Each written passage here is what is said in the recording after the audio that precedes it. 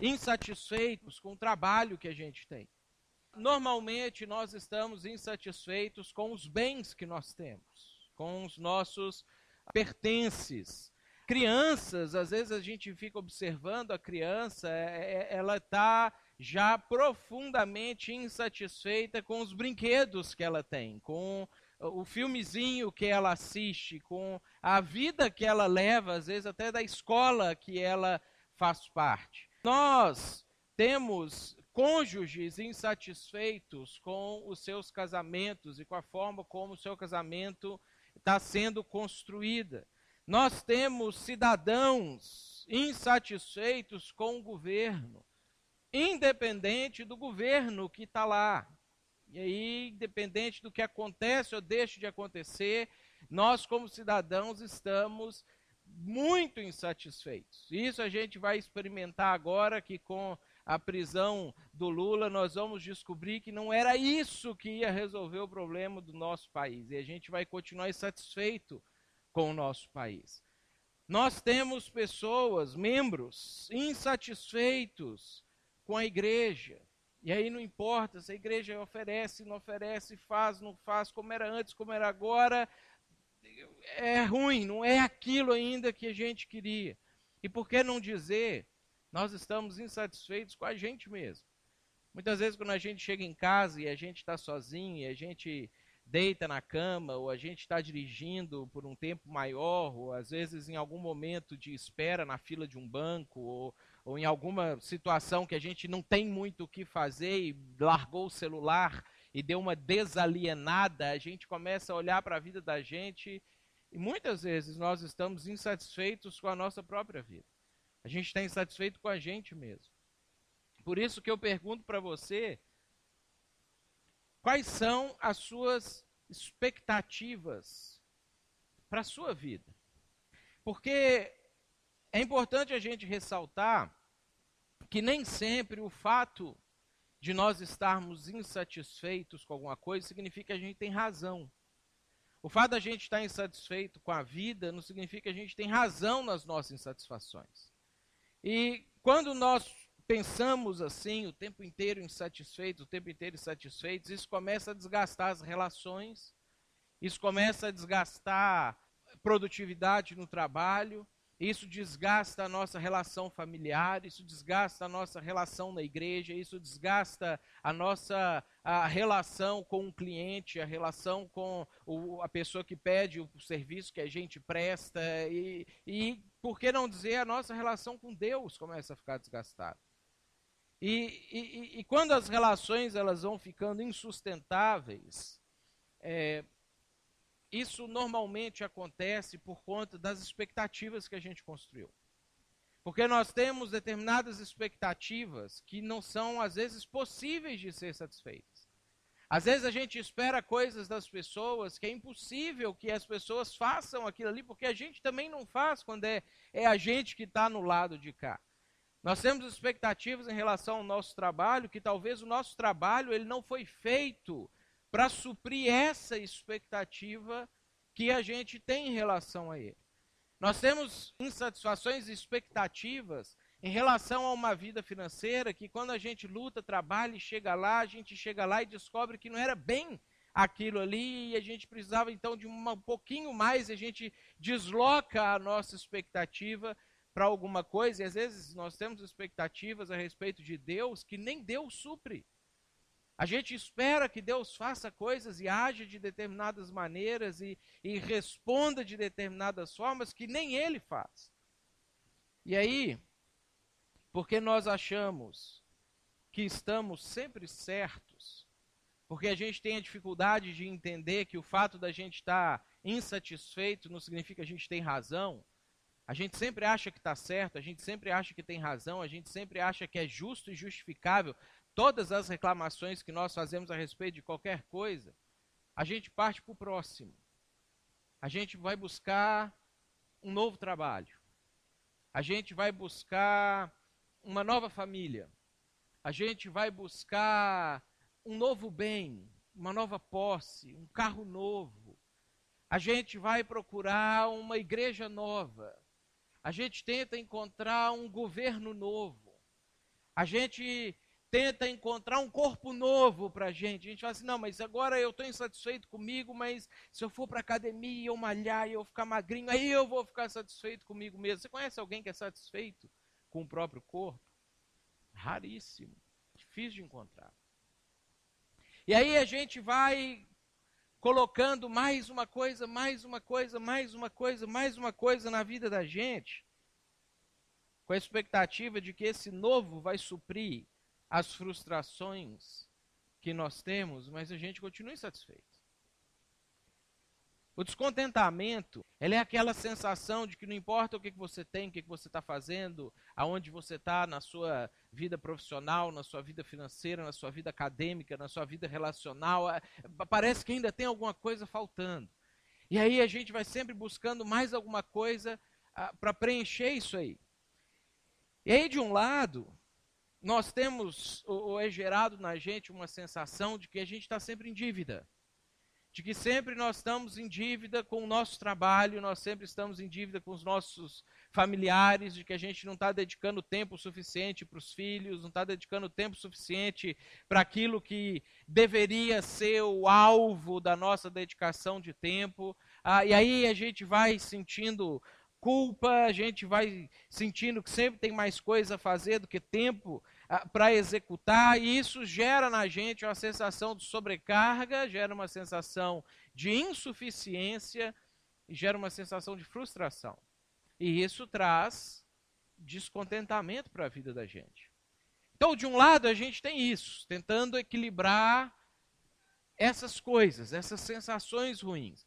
Mas do outro lado, nós temos um arsenal de desejos que vai se apresentando para a gente, que a nossa sociedade de consumo apresenta para nós como alternativa para a gente preencher isso aí.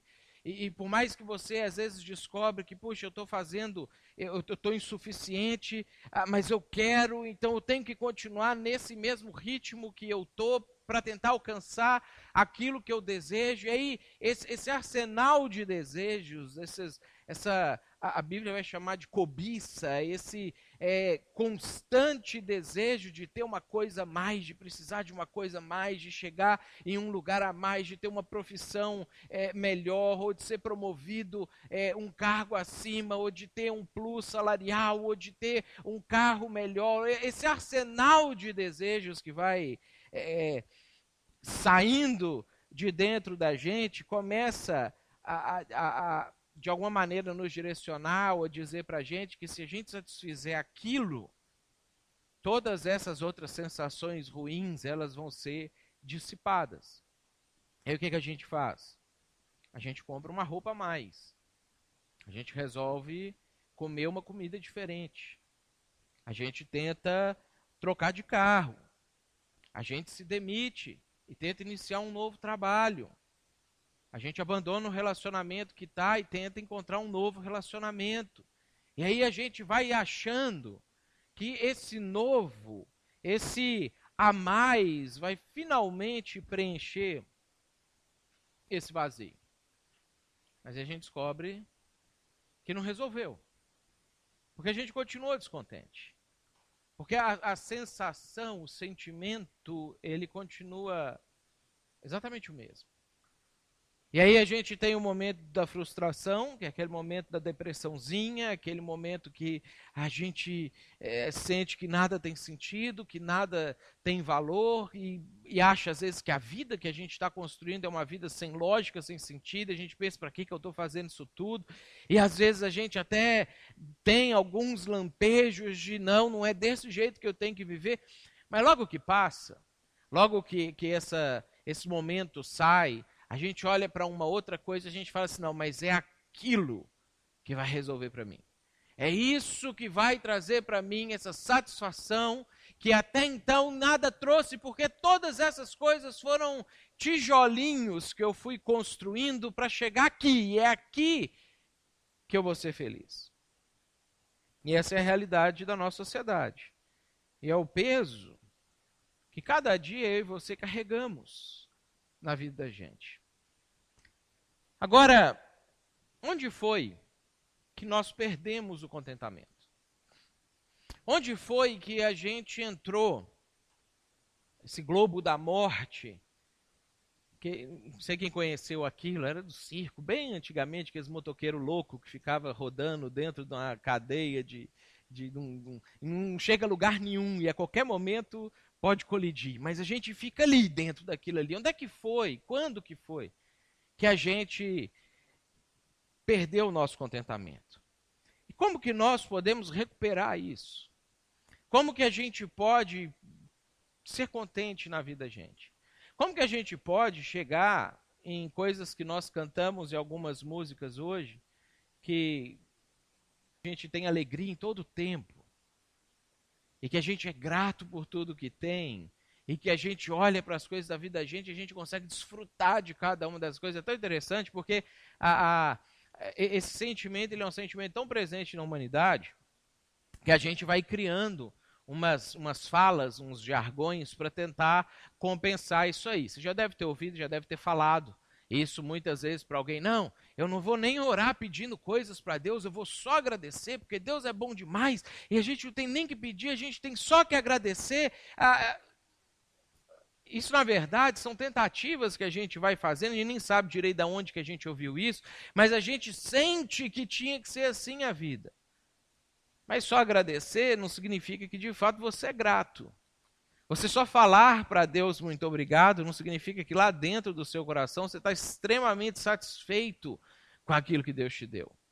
A gente vai tentando, talvez num exercício, conseguir mudar a mentalidade, mudar a maneira de encarar a vida, porque a gente sabe que a ingratidão e a insatisfação não é o jeito que a gente devia viver. Mas muitas vezes é o jeito que a gente está vivendo. Nós precisamos entender que esse problema, ele não é um problema de ordem prática. Ele não é um problema material. Ele não é um problema que você vai resolver agregando para você aquilo que você acha que vai trazer contentamento para você. Esse problema, ele é um problema ontológico. Ele é um problema do ser, da essência do ser. Ele é um problema que está dentro de você. Ele é a maneira como a sua alma entende a vida, como o seu coração percebe as coisas, a sua essência interage com a vida. E por ser um problema ontológico, é que não adianta você comprar mais uma coisa, você adquirir mais uma coisa, você chegar no emprego dos seus sonhos ou no patamar de vida social dos seus sonhos, que você vai resolver aquilo. Porque não existe nada externo que muda o interno. Não tem nada de fora que sacia este dentro. Tem a ver com a realidade para a qual nós fomos criados. Enquanto você não entender isso, você nunca vai conseguir chegar num momento da sua vida que você vai falar, puxa, eu estou de fato contente. Já tem um ano, que não importa o que acontece, eu estou contente. Eu estou feliz quando eu consigo alcançar um emprego novo e eu estou feliz quando não consigo também, porque não é isso que...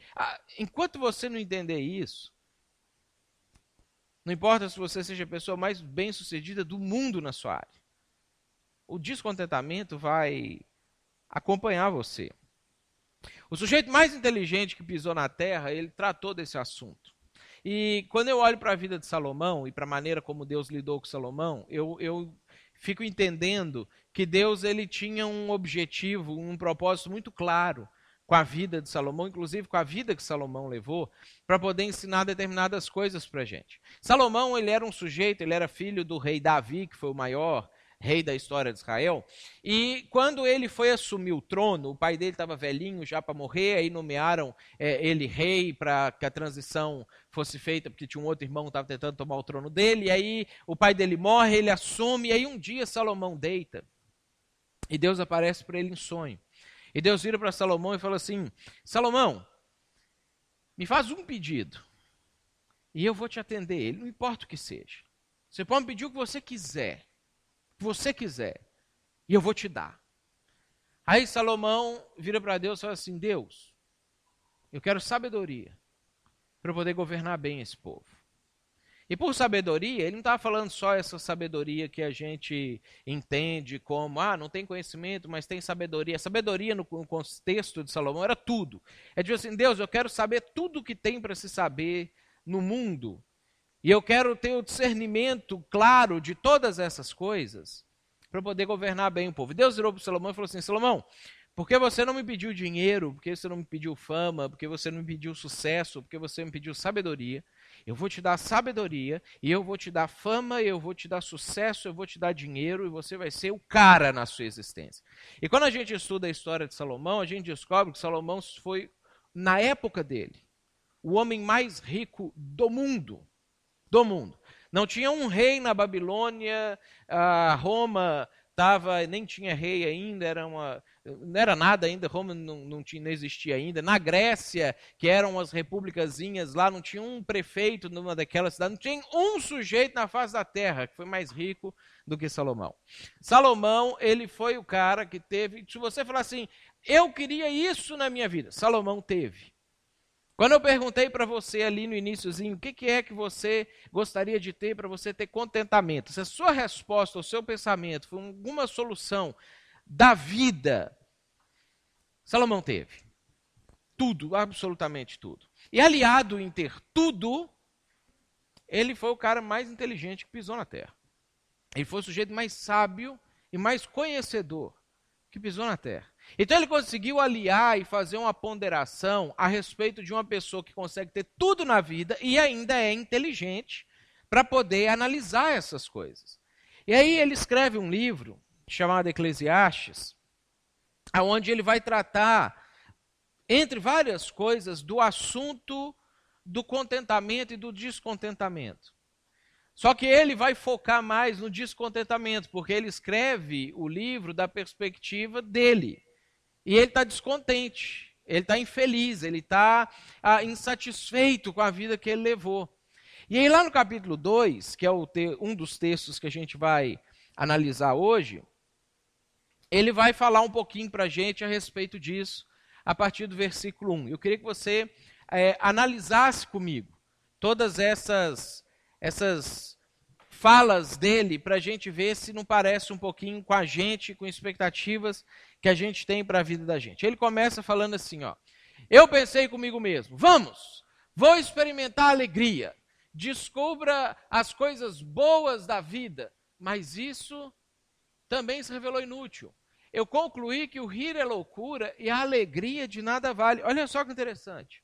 Ao contrário do que nós, réis mortais ignorantes, fazemos, que a gente busca coisas para ser alegre, para ser feliz, Salomão foi primeiro buscar alegria.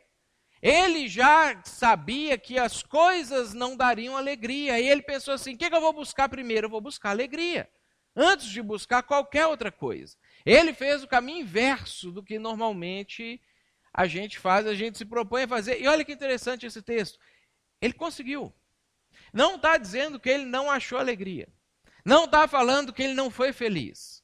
Não está dizendo que ele foi atrás, mas a alegria vinha do coração, e não, nada disso. Ele fala assim, eu pensei, vou buscar a alegria. E ele alcançou a alegria. E aí ele fala assim, eu ri. Eu tive momentos de rir, eu tive momentos de felicidade, eu tive momentos de rir de uma boa piada, de um bom acontecimento, de rir com as pessoas, de coisas que estavam acontecendo. Eu tive uma vida bem-humorada, eu tive uma vida que as coisas aconteciam e elas eram leves para mim, e eu ria. Mas não foi isso. Eu fui alegre. Porque quando ele fala assim, a alegria de nada vale, é porque ele chegou lá. Ele não está falando de alguém que a alegria é inalcançável, a alegria me foi inatingível. Ele está falando assim, eu fui alegre. Eu olhava para o meu entorno, eu olhava para a minha vida, eu olhava para as minhas conquistas, e essas coisas me alegravam.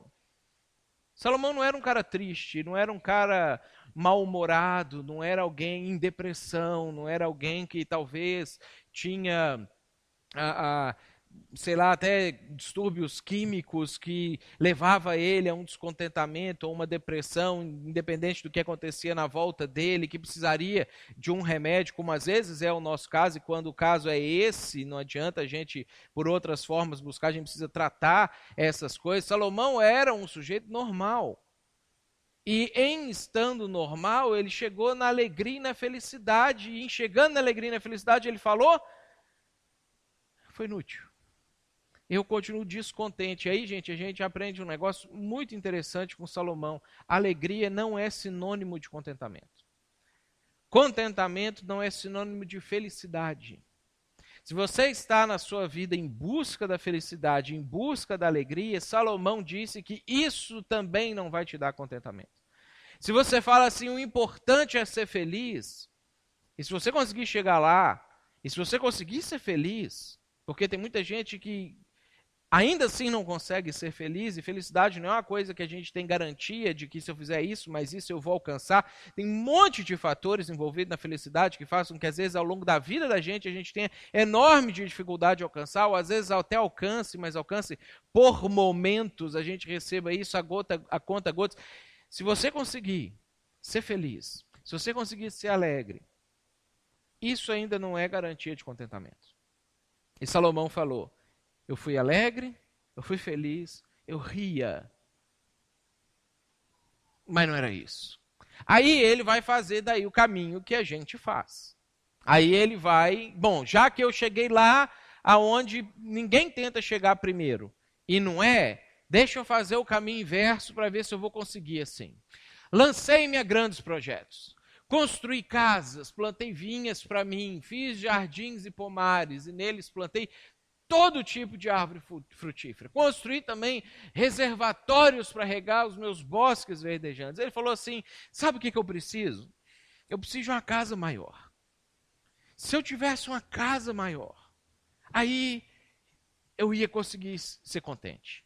Se eu tivesse uma casa mais ampla, porque ele estava tendo um monte de filho, e aí quando os filhos vão chegando, às vezes você precisa de espaço para os filhos. E Salomão teve uma penca de filhos, né? Então, a gente vai ver que não é só filho daqui a pouquinho. Então, ele precisava de um espaço maior. Aí ele pensou assim, se eu tiver uma casa maior, eu vou conseguir. Aí ele construiu uma casa maior para ele.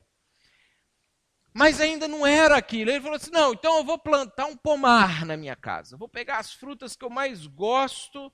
Na época não tinha chocolate Coca-Cola, tinha que se contentar com fruta. Então ele pensou, eu vou pegar frutas gostosas, saborosas, vou colocar no meu bosque, vou plantar uma vinha, fazer meu próprio vinho, e está meio seco aqui, vamos fazer um aqueduto, jogar água para cá, eu vou achar que eu estou no paraíso quando eu chegar na minha casa. Mas não era isso. Aí ele continuou. Comprei escravos e escravas, e tive escravos que nasceram em minha casa. Além disso, tive também mais bois e ovelhas que todos os que viveram antes de mim em Jerusalém. Ajuntei para mim prata e ouro, tesouros de reis e de províncias. Servi-me de cantores e cantoras e também de um harém, as delícias dos homens. Aí ele falou assim, bom, minha casa não me satisfez. Eu não me contento com a minha casa. Eu vou ajuntar dinheiro para mim. Porque vai que chega uma crise, vai que dá um problema, vai que acontece alguma coisa, eu preciso ter dinheiro para poder me prevenir dos problemas que podem chegar. Aí ele foi juntando dinheiro. Aí ele já tinha dinheiro para resolver as crises. Aí quando ele já tinha dinheiro para resolver qualquer crise que se abater sobre qualquer lugar do mundo, ele pensou assim, não, então eu quero bater recordes de riqueza, eu quero ser o cara mais rico da história desse país. Aí ele foi. Aí ele foi lá e juntou, não sei o quê, e ele conseguiu. E quando ele chegou, não satisfez. Não era isso também. Aí ele olhou para a corte dele, ele falou assim, essa vida está muito monótona. É só trabalhar, é só tomar decisões, é só fazer coisa. Vamos montar uma Hollywood aqui em Jerusalém. Na época, o que eles podiam fazer com cantores e cantoras. Era o que dava, era um teatro cantado, um musical, um negócio assim. Era o que tinha na época, e ele fez o que podia na época. E aí ele tinha lazer. E aí ele pensou assim, não, se eu conseguir ter lazer, se eu conseguir ter momentos para espairecer a cabeça, momentos para descansar. Aí ele criou o Jerusalém Flix da época, colocou lá dentro do palácio dele. Aí quando o negócio estava muito chato, ele ligava um cantor lá e o cantor cantava para ele, a cantora cantava para ele. Mas não era ainda isso. Aí ele pensou assim, quer saber? Esse negócio que Deus fala de sexo só dentro do casamento e com uma mulher só, não deveria ser assim. Eu vou montar um harém para mim. Eu vou pegar o que tem de melhor no mundo. E naquela época, o rei ainda tinha uma prerrogativa. Quando ele dormia com uma mulher, essa mulher não podia ser dada a outro homem mais. Então tinha mulher no harém de Salomão que ele tinha ficado com ela uma noite só. E aí ela ficava no harém e ninguém mais podia tocar naquela mulher o resto da vida. Ele usava as mulheres, usava pessoas para se satisfazer, porque ele pensou, é assim que eu vou conseguir ser feliz. Se eu conseguir extrair aquilo que a minha luxúria, a minha cobiça pede de alguém, é isso. E aí mulher atrás de mulher, e um monte de mulher, e mulher que ele casava, e mulher que era só concubina, ele só saía, e mulher de uma noite só, mulher para um ano, mulher que ele escrevia cantares para ela, era romântico. Então tinha mulher só para pegar, mulher para ficar junto com ele. E a Bíblia diz que foram 1000 no final das contas. A hora que fizeram a conta da quantidade que ele pegou, provavelmente teve mais mulher do que qualquer ator famoso de Hollywood conseguiu ter na história da vida deles. Mais talvez do que o Michael Douglas conseguiu, ele conseguiu. Só que também não era isso.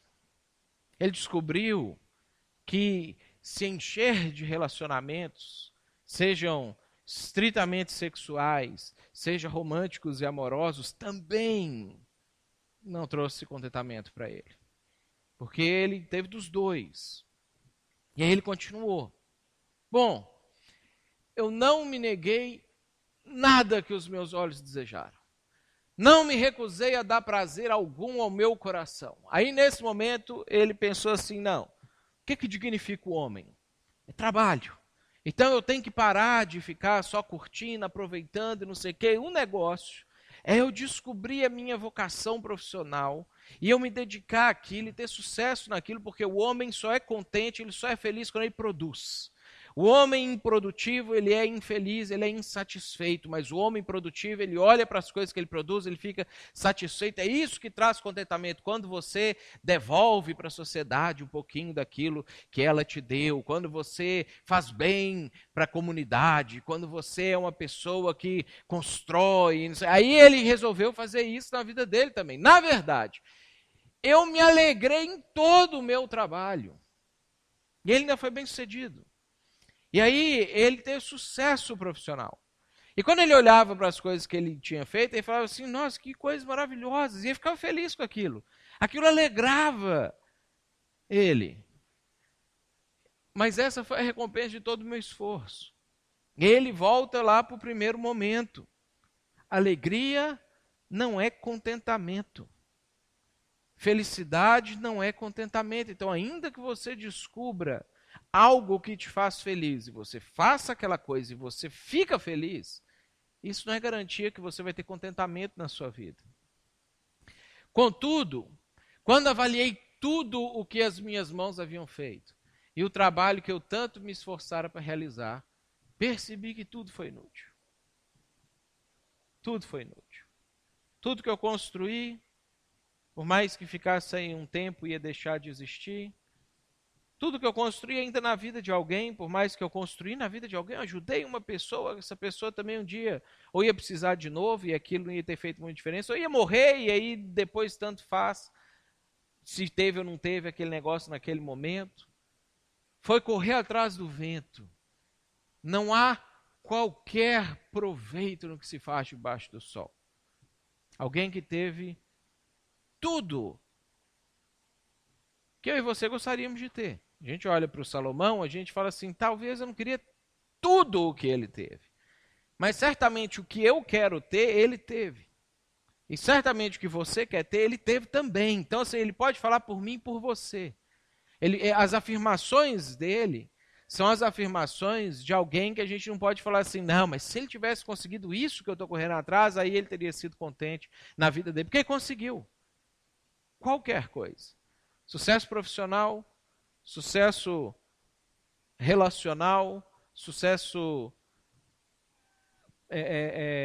de bens, material, sucesso de alegria, mas ele não conseguiu. Contentamento, apesar de todas essas coisas. Salomão, ele concluiu que conseguir tudo aquilo que eu e você passamos a vida inteira buscando, achando que vai trazer satisfação, não traz. Não traz contentamento. Então, Salomão, para nós, é o retrato do que não é. Do que é que, bom, se eu, e óbvio que eu e você queremos ter contentamento na vida. Isso é uma busca humana, né? E não tem um ser humano normal que fale, não, eu não quero ter contentamento. Óbvio que quer.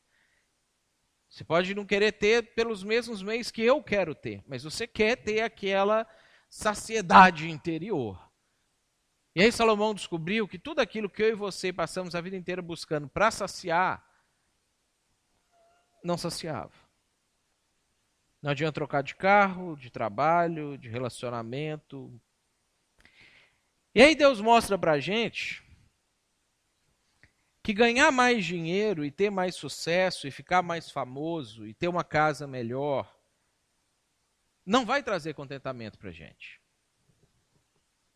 Por quê que ter mais coisas não vai trazer contentamento para nós?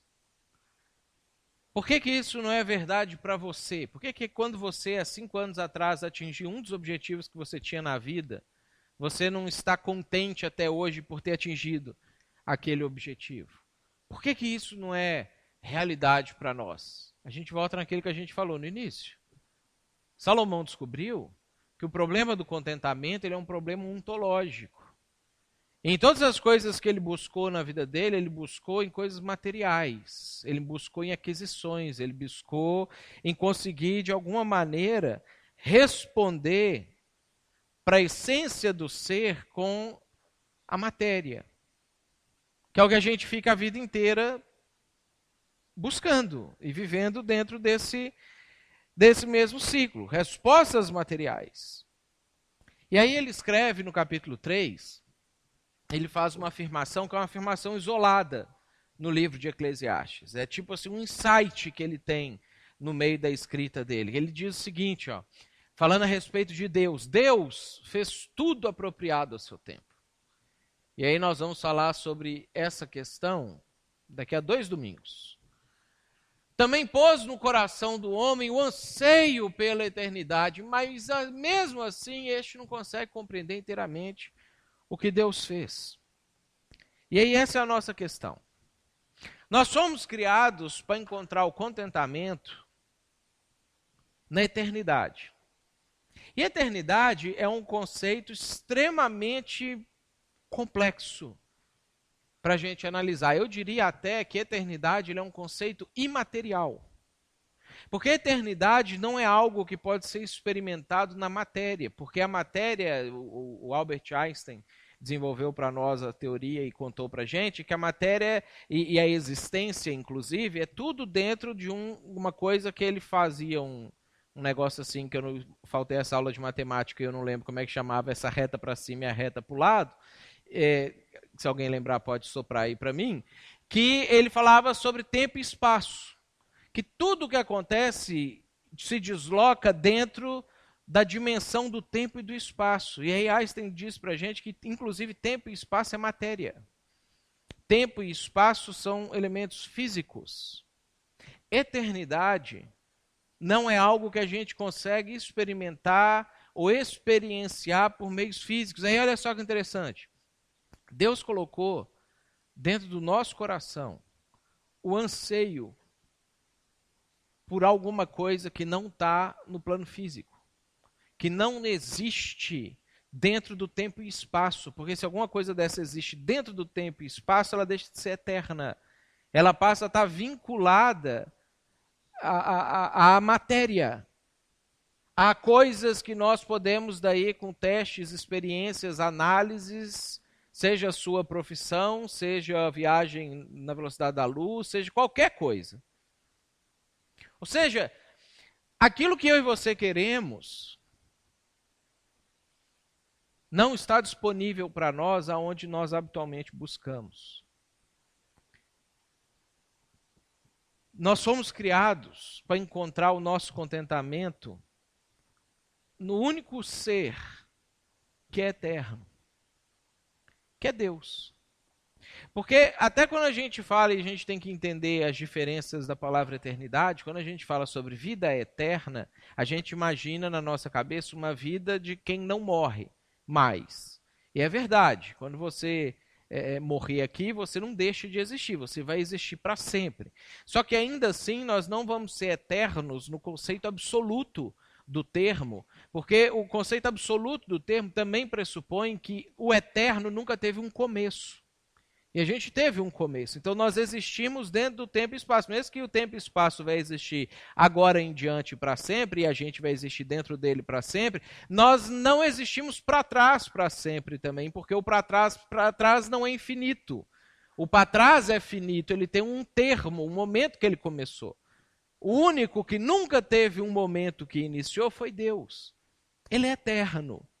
Então, quando Salomão fala assim, no meio do livro, ele tem esse insight, ele fala assim, o problema é que Deus colocou dentro da gente o desejo pela eternidade, ele está falando assim, não tem nenhuma forma da gente encontrar isso aonde normalmente a gente busca, porque nós temos acesso a coisas que não são eternas. E aí a gente pensa na profissão, a gente pensa no carro, a gente pensa no relacionamento, a gente pensa, aí se eu tiver filho, então eu vou conseguir esse negócio que eu estou achando que é, e aí o filho também não é eterno. Existe um espaço dentro da gente que não tem fundo e não tem fim. E não tem começo. Porque foi Deus que colocou ele lá. E que só pode ser preenchido por Deus. Você pode ter tudo que existe no mundo, até felicidade, até alegria. E você ainda não vai conseguir se contentar. Onde que nós perdemos o nosso contentamento? No dia que nós rompemos com Deus. No dia que o ser humano, criado em imagem e semelhança de Deus, para ter comunhão perpétua com Deus, rompeu com Deus, nós perdemos o nosso contentamento. E dali em diante, toda a história da humanidade, a nossa história é uma repetição disso, são tentativas de recuperar isso que foi perdido lá inicialmente. O problema é que nós direcionamos as nossas tentativas para tudo aquilo que não é, que vai mexer com a nossa essência. A essência do contentamento não é a profissão que a gente vai ter, o relacionamento que a gente vai ter, a igreja que a gente vai ter, a casa que a gente vai ter, quanto dinheiro a gente vai ter. A essência do nosso contentamento não está aí. A essência do nosso contentamento, ela está em cumprir o propósito para o qual a gente foi criado. Ela está em a gente viver a razão pela qual a gente foi criado. É quando isso acontecer, a gente consegue ter contentamento. Ainda que, no percurso, você não tenha felicidade. Você não alcance alegria. Você não consiga o carro que você quer ter. Você não consiga mudar de casa.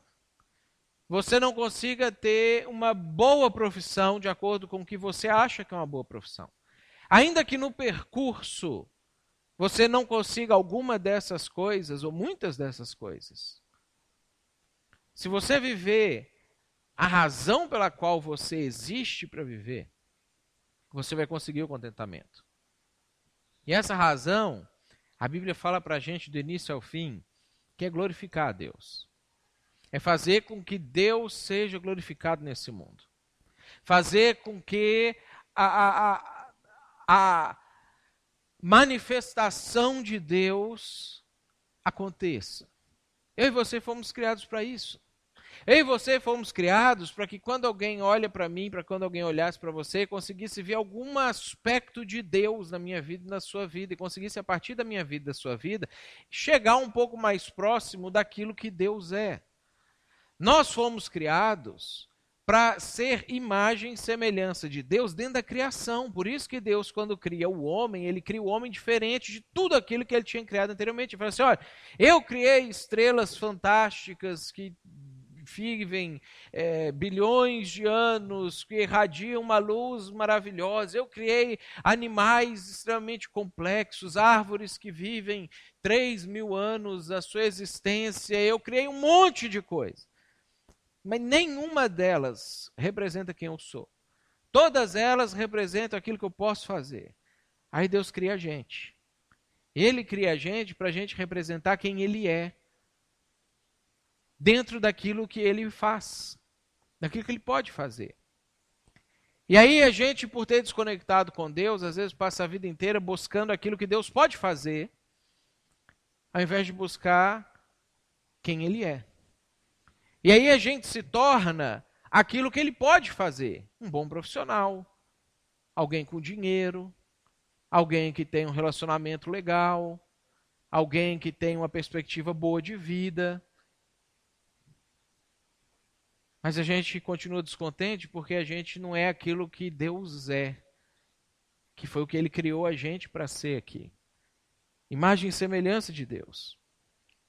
E aí quando a gente entende a razão da nossa existência, todas as coisas que nós temos na vida contribuem para essa satisfação.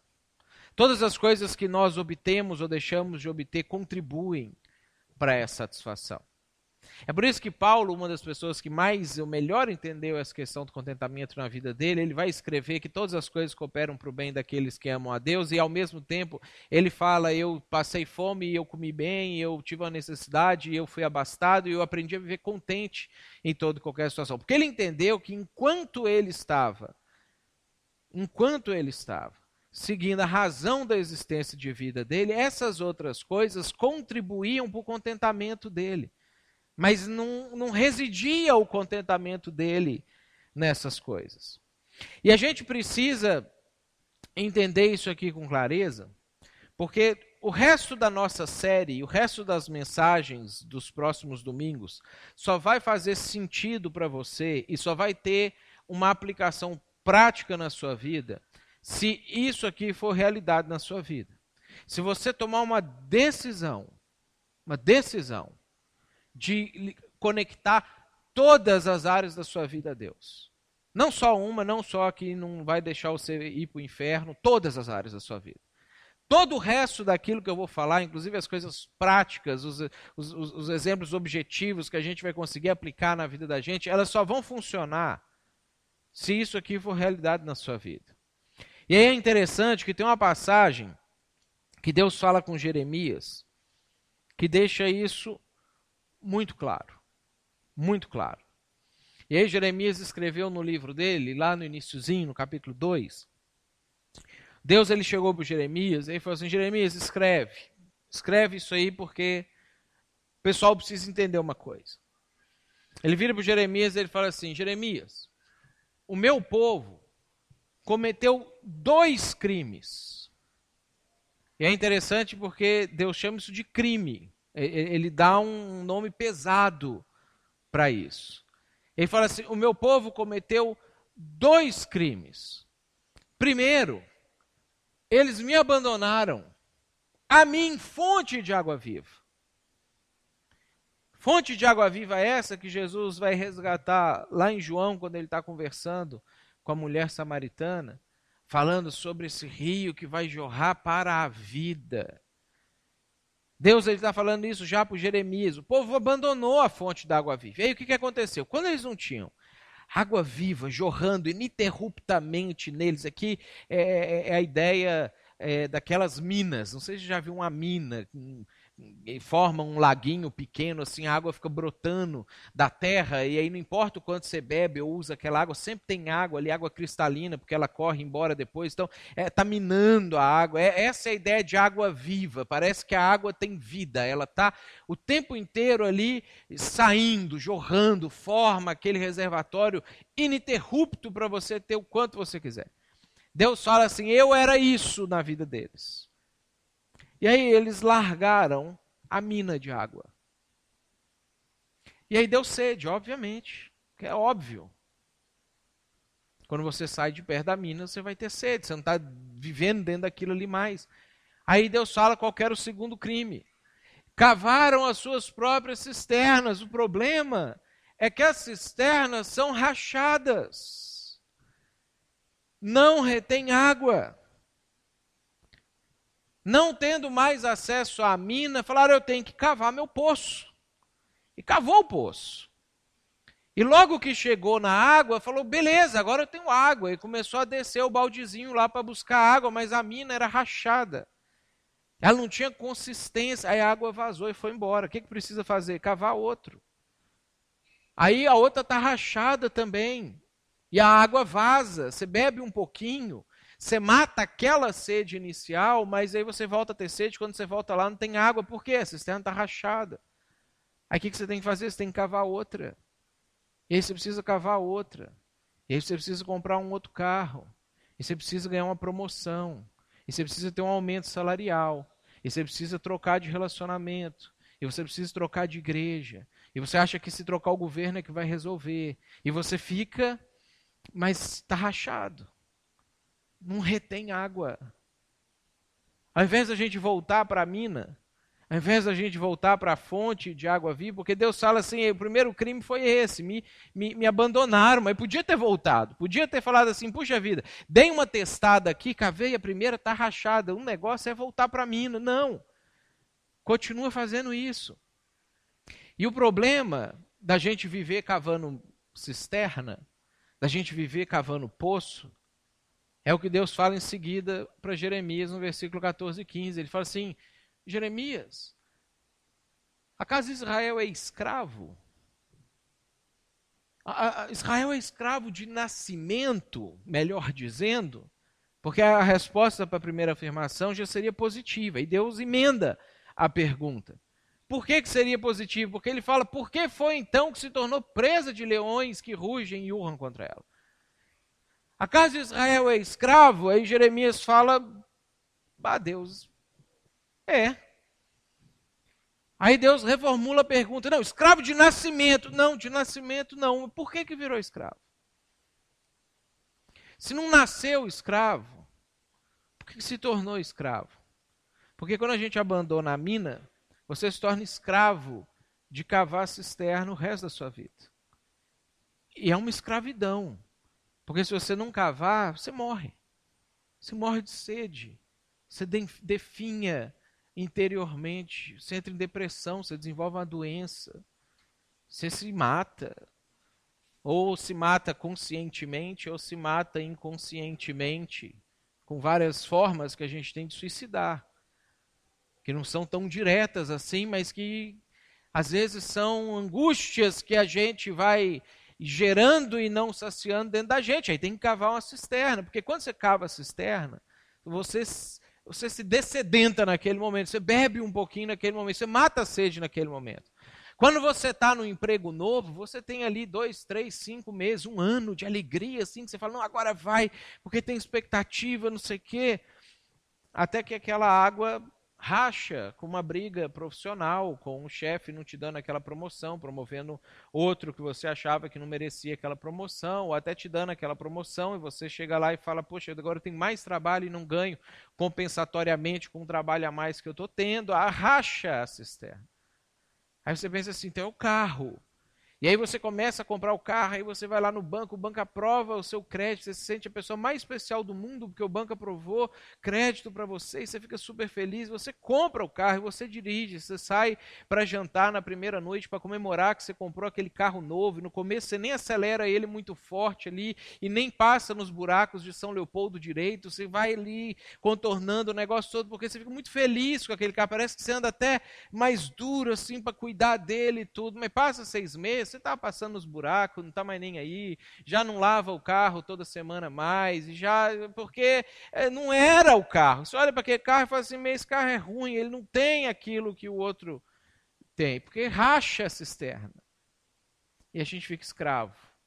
Enquanto a gente está buscando um negócio, estou bebendo água.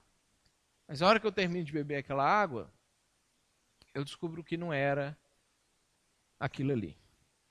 Não há contentamento fora de Deus, da vida com Deus e de uma vida que cumpre a razão de ser pela qual Deus criou a gente para ser. Se você quer se tornar uma pessoa contente, a primeira coisa que você precisa fazer, para que todas as outras coisas que a gente vai conversar ao longo desse mês funcionem, você precisa tomar uma decisão de voltar todas as áreas da sua vida para Deus. Todas elas. Não só aquela que te livra do inferno, que normalmente é a primeira que a gente volta para Deus, é aquela que livra a gente do inferno. Mas todo o resto, todas as outras áreas. Para fazer sentido as coisas que a gente vai ler das palavras de Jesus semana que vem, para fazer sentido o que a gente vai ler a respeito da criação na outra semana, para que essas coisas façam sentido, você precisa tomar a decisão de voltar todas as suas áreas para a mina. Você precisa desistir e falar, a partir de hoje eu não cavo nenhuma cisterna mais. E eu volto para a mina. E eu vou mergulhar lá e eu vou viver bebendo só do que a mina produz. Eu não vou me rebelar contra Deus mais. Eu vou parar com o crime que eu cometi. E ao invés de eu cometer outro crime para pagar o primeiro crime, eu vou buscar o perdão por esse primeiro crime, que é isso que a gente vai também celebrar nessa noite. A possibilidade que nós temos de ter perdão dos nossos crimes. Perdão incondicional, começar do zero, não precisa nem pagar uma pena sequer, porque Jesus foi lá e pagou, para a gente poder ter perdão absoluto e ter a oportunidade de voltar para a mina, reconectar nossa vida com Deus, estabelecer uma nova rotina de busca, não mais de coisas, mas da razão. Não mais de coisas imateriais, mas da eternidade. Porque a essência do nosso contentamento é cumprir o propósito para o qual nós fomos criados, que é glorificar a Deus. E eu queria propor para você, ao longo desse mês de abril, um exercíciozinho prático de leitura, meditação e memorização de um texto bíblico. Eu queria propor para a gente, ao longo desse mês, memorizar o Salmo 27, os versículos 13 e 14. Para ser algo que vai começar a entrar dentro da gente, para a gente trabalhar o contentamento em nós, para a gente trabalhar um pouco a nossa essência, o nosso ser. Algo que a gente precisa acreditar. O salmista, quando ele escreve esse salmo, ele chega nessa conclusão, porque essa é a conclusão que ela independe das coisas que aconteceram antes que ele escreveu lá em cima e das coisas que aconteceram depois que ele não escreveu, mas que aconteceu, porque os problemas que são resolvidos, eles não trazem contentamento, porque outros problemas surgem. Então, por mais que às vezes a gente busca alguma coisa e resolve alguma coisa, você resolvendo aquilo tem uma nova coisa para resolver e a vida vai ficando assim. E aí o salmista, ele chega no final e ele faz essa conclusão aqui, ó. Apesar disso o quê? Eu não quero que você decore os versículos anteriores, porque eu quero que você coloque a sua vida nos versículos anteriores. Vai ser quando você chegar amanhã no trabalho e tiver ruim. E você chegar lá e falar assim, puxa vida, que droga esse negócio que eu tenho que fazer. Mas apesar disso, ou quando você chegar em alguma circunstância da sua vida que normalmente te descontenta, e que você chegar nela de novo, você olhar para aquela situação, eu quero que você, nesse momento, por isso que vai ser legal a gente memorizar isso aqui junto. Eu quero que todas as vezes que você se encontre diante de uma situação de descontentamento, você pense ou fale sobre aquilo, mas imediatamente depois você fale, apesar disso, essa certeza eu tenho, viverei até ver a bondade do Senhor na terra. E aí nós vamos fazer no versículo 14, um exercício que Davi fazia com alguns salmos que ele escrevia. Davi ele tinha o hábito de falar para ele mesmo. Ele tinha o costume de conversar consigo. Quando a gente lê alguns salmos, a gente vê que tem momentos que Davi chega e fala com a alma, alma, por que você está abatida dentro de mim? Tem razão, o que está acontecendo? E ele dialoga com ele mesmo. E esse versículo 14 é um desses diálogos. Quando você vai falar com você mesmo, espere no Senhor, seja forte, coragem, espere no Senhor. Vamos decorar ao longo desse mês de abril, memorizar esse texto e tentar começar já a aplicar. A gente vai usar ele mais nos próximos domingos também, mas começar a aplicar já isso na nossa vida. Aconteceu um negócio ruim, um negócio desses que te tira o contentamento, que te gera insatisfação. Imediatamente depois, né? Não posso falar porque vai trair maldição minha vida. Não, fala o que está ruim, que você já pensou, Deus já viu. Pensou, colou. Aí não tem mais como dispensar o que foi pensado. Então pensou, você fala. Está horrível isso, mas apesar disso, uma certeza eu tenho. Uma certeza eu tenho. Eu vou ver a bondade do Senhor na terra. Porque isso faz parte da nossa eternidade.